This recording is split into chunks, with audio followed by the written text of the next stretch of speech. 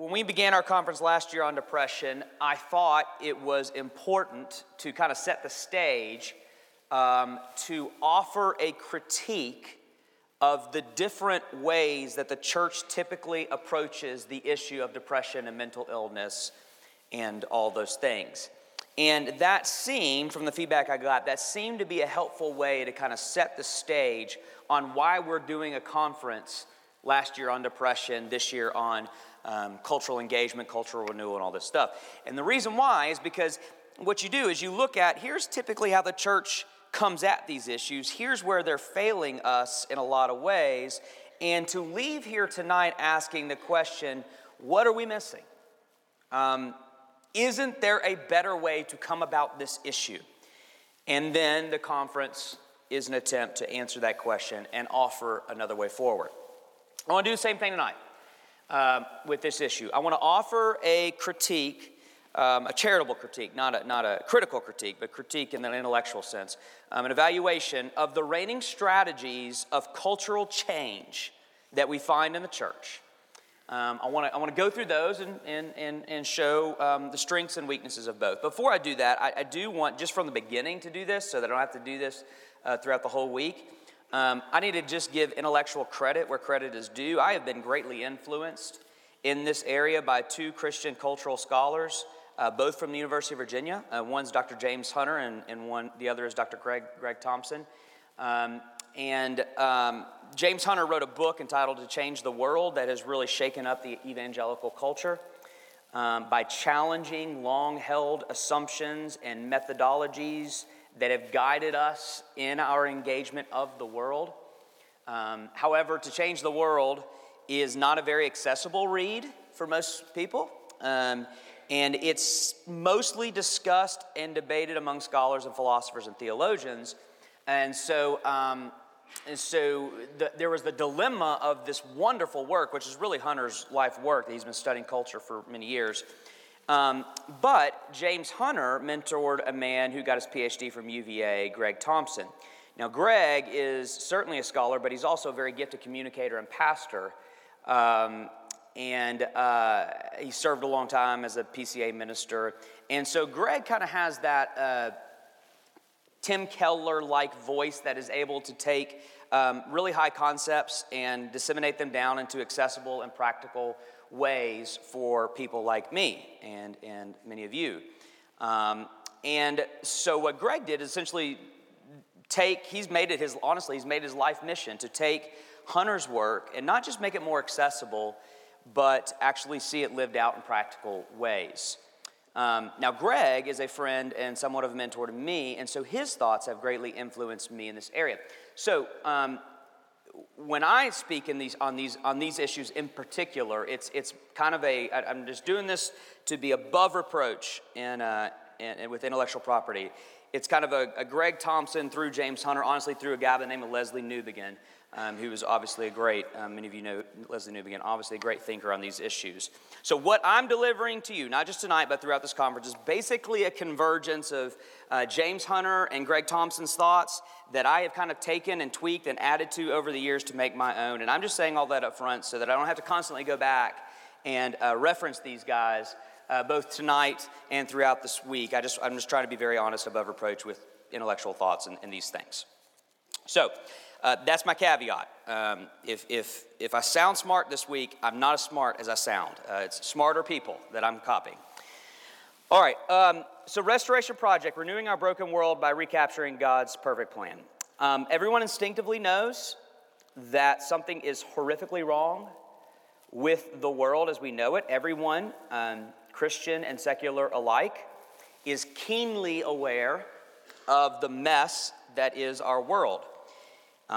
If you go onto your social media news feed, what is it if nothing more than people complaining about the world, either cultural or global crises or just personal inconveniences that you're going through in the world? What is it if nothing more than people complaining about the world, about the state of the world, and arguing about how to fix the world? That's social media. Complaining about the world and arguing about how to fix the world. Or that's Facebook and Twitter. Instagram is a whole other deal. That's just our attempt to pretend that there's a different world out there that exists. That's social media. Actually, I'll throw that one in. That's social media. Complaining about the world, arguing about how to fix the world, and collectively pretending like a different world exists than it really does.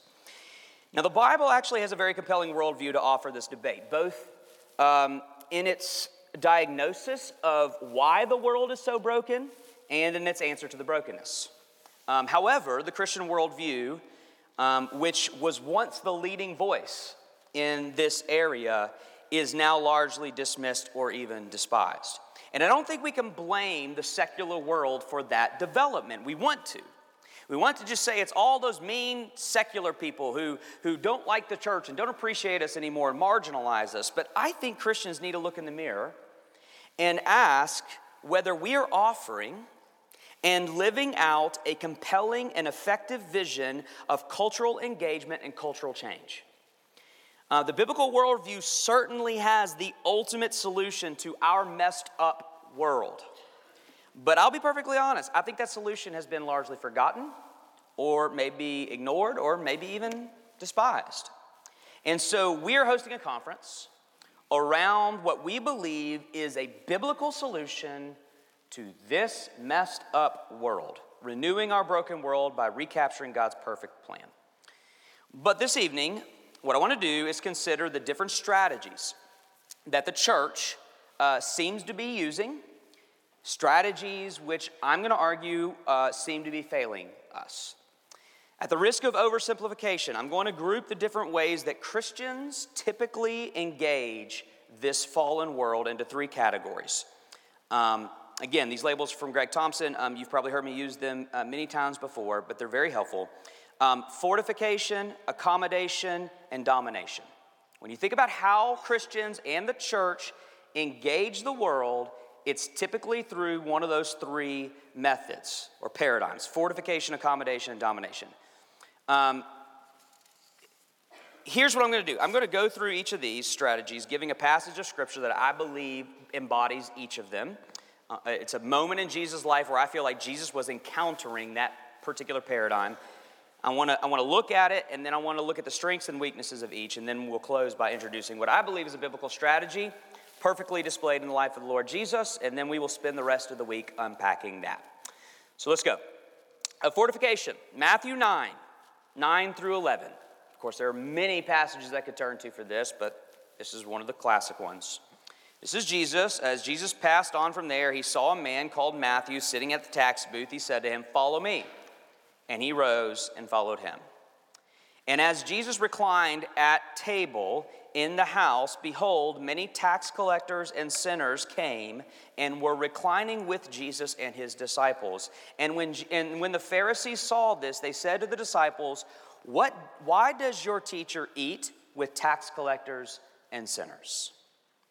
The fortification paradigm is consistently embodied in the life of the Pharisees throughout the gospel. Now, we are conditioned to hate the Pharisees, right? The big bad Pharisees, the New Testament. But you need to know that if you were a religious social conservative in that day, you would have deeply admired the Pharisees. They would have been your heroes. And if you're a religious social conservative in that day, you would have struggled with the same people that the Pharisees struggled with. Like in this passage, tax collectors and sinners. Now, I'm not just going to make that claim. I'll prove it to you. If you don't like corrupt, big government taxation, then you would not like tax collectors because that's what they represented. Imagine if the IRS had agents roaming about, not only to collect enormous taxes of a big government, which most people in this room, though I know that's not all people in this room, don't like the idea of a big government. So big government, empire government, big taxes, and agents just roaming around, coming up to you at any point and saying, "I need some taxes for whatever that is that you're doing." So big, enormous taxes from the government, and these people, as payment for the job, would overtax you and keep the difference for themselves. So they represent high taxation, corruption, greed, stealing your money, your property. How would you feel about a person like that? You would feel like the Pharisees felt about them. and the sinners in this passage. That was a designation for those who just had a proud and blatant disregard for morality, particular sexual morality.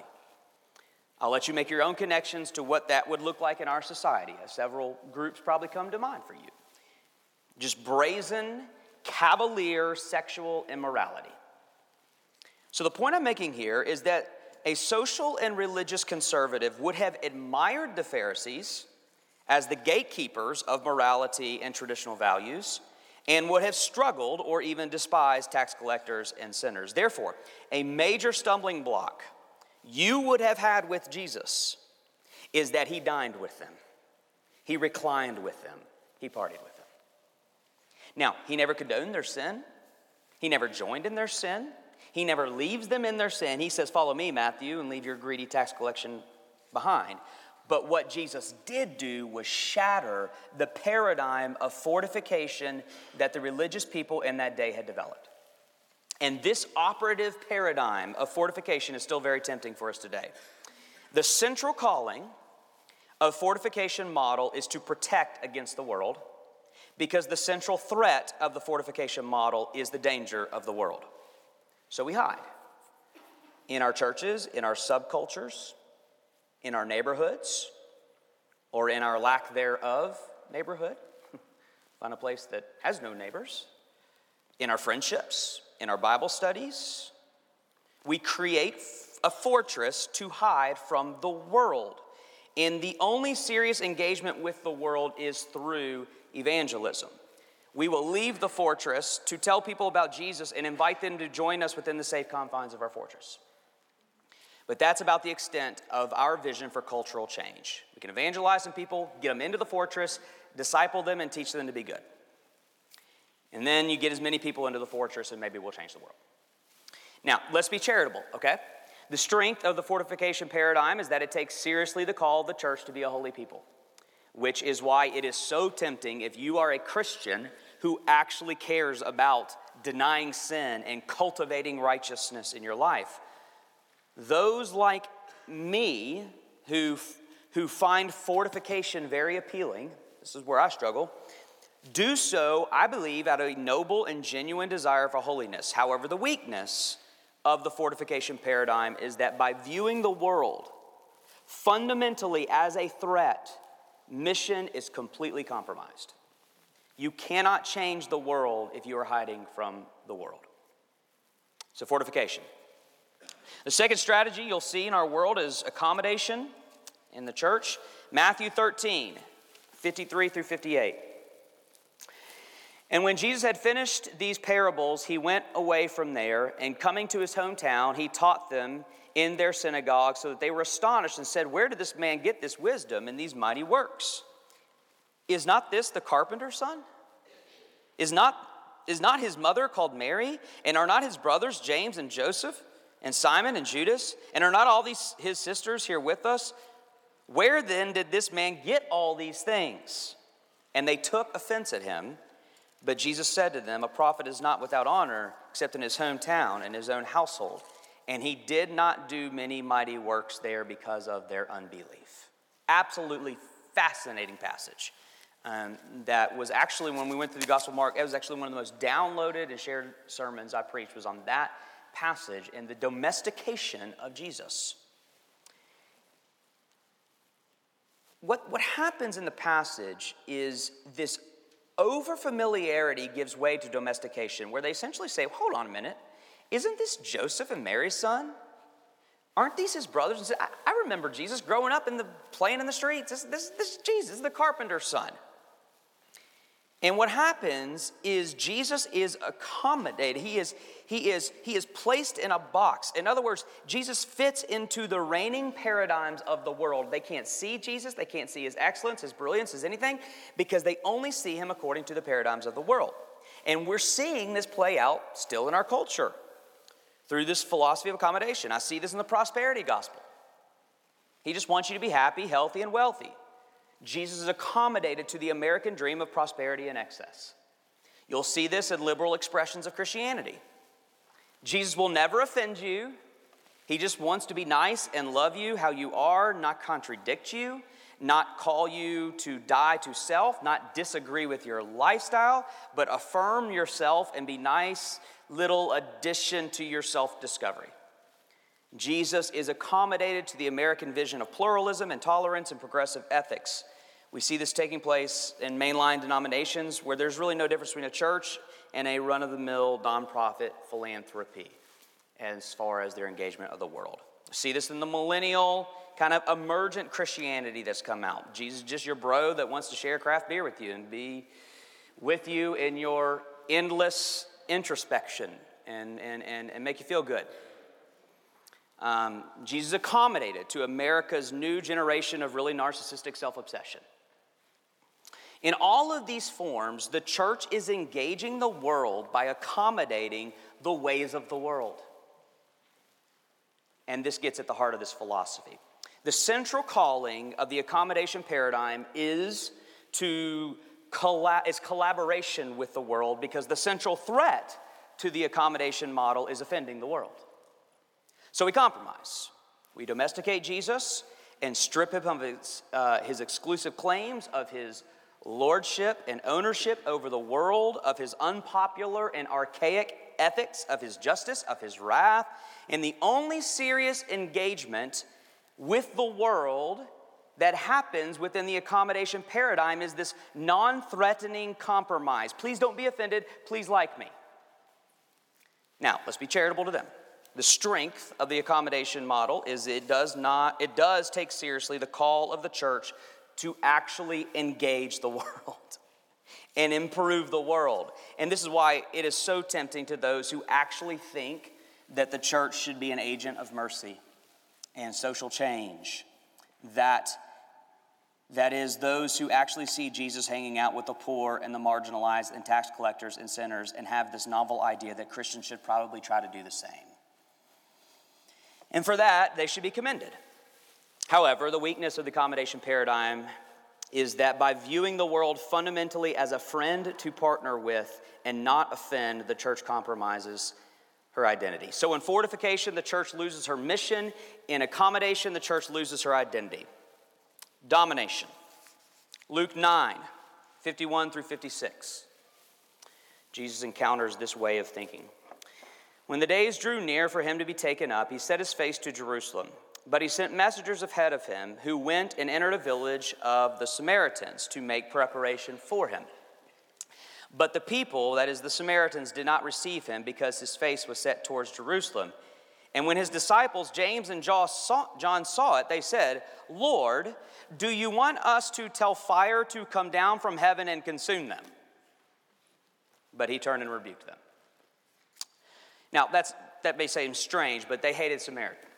They hated Samaritans. Samaritans were seen as immoral, as what's wrong with the world. When you think of what's wrong with our world, when they thought what's wrong with the world, Samaritans. And only worse, they go into Samaritan village and they reject them. And so the disciples want to carpet bomb the village. Just let's Sodom and Gomorrah this place. And you might say, well, does that really apply to us? Anybody here want to actually do that to what you view as the enemies of God in the world? No, but don't be so naive. I know you don't want fire to come down and consume places that reject Jesus in our world, but do you have hatred in your heart towards those places, those people, those who reject Jesus and his ways and are antagonistic against it? Do you have hatred in your heart towards them? If so, then according to the Sermon on the Mount ethic, you do want them destroyed. You hate them. And you see them as the enemy. If you view the world fundamentally with an adversarial relationship, then you are just like the disciples in this passage. We see this domination paradigm play out in the more aggressive expressions of evangelicalism and certainly in fundamentalism. We are at war with the world and we intend to win. We don't like them. Whoever them is, whether some of you is President Obama, some of you is Donald Trump and all he represents, President Obama and all he represents. We don't like them. And we're at war and we're going to win. So the central calling of the domination paradigm is to defeat the world. because the central threat to the domination model is the triumph of the world. So we fight. We draw battle lines. We view issues of cultural change as culture wars. We are willing to play by their rules. We'll get into the education world. We'll get into the politics. We'll get into political obsession is a widespread obsession with this paradigm, by the way. Very, very obsessed over politics. We'll get into the politics. We'll get into the public dialogue. We'll play by your rules, but by golly, we're going to win this game. And so the only serious engagement with the world turns into a fight, an us versus them, militant, angry, combative, defensive, raging against the corruption of the culture. Now, let's be charitable. The strength of the domination paradigm is that it takes seriously the call of the church to be a holy people who engage the world. Unlike fortification, they are willing to engage this world. Unlike accommodation, they are unwilling to compromise their identity. That is, they are actually trying to be the people of God who actually want to change the world for God. And for that, they should be commended. However, the weakness of domination is that by viewing the world fundamentally as an opposition to be defeated, the church compromises her love. Love is the ultimate and paramount Christian ethic. Therefore, within Christian missiology, the world is not an enemy to defeat, but a neighbor to love. That's a direct quote from your Lord. And so according to 1 Corinthians 13 ethic, you could be on the right side of every moral debate in culture. You could fight to get your candidates in office and pass legislation that reflects the will of God. You could win the culture war and have not love, and it's all meaningless, according to 1 Corinthians 13. So now, just at the onset of this conference, I think it would be helpful helpful exercise for you to ask yourself and maybe dialogue tonight with friends and whomever you came with, which of these paradigms do you find yourself gravitating toward?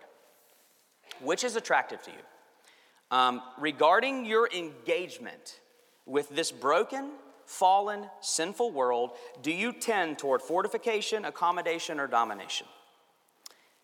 And I'll take that a step further. I think this being a TCPC conference, and I know that there are some here who aren't a part of our fellowship and a lot more listening to this recording who are not a part of fellowship, but still, this being a TCPC conference and most of you being a part of our church family, we should also spend time evaluating and dialoguing about the paradigm of TCPC as a community.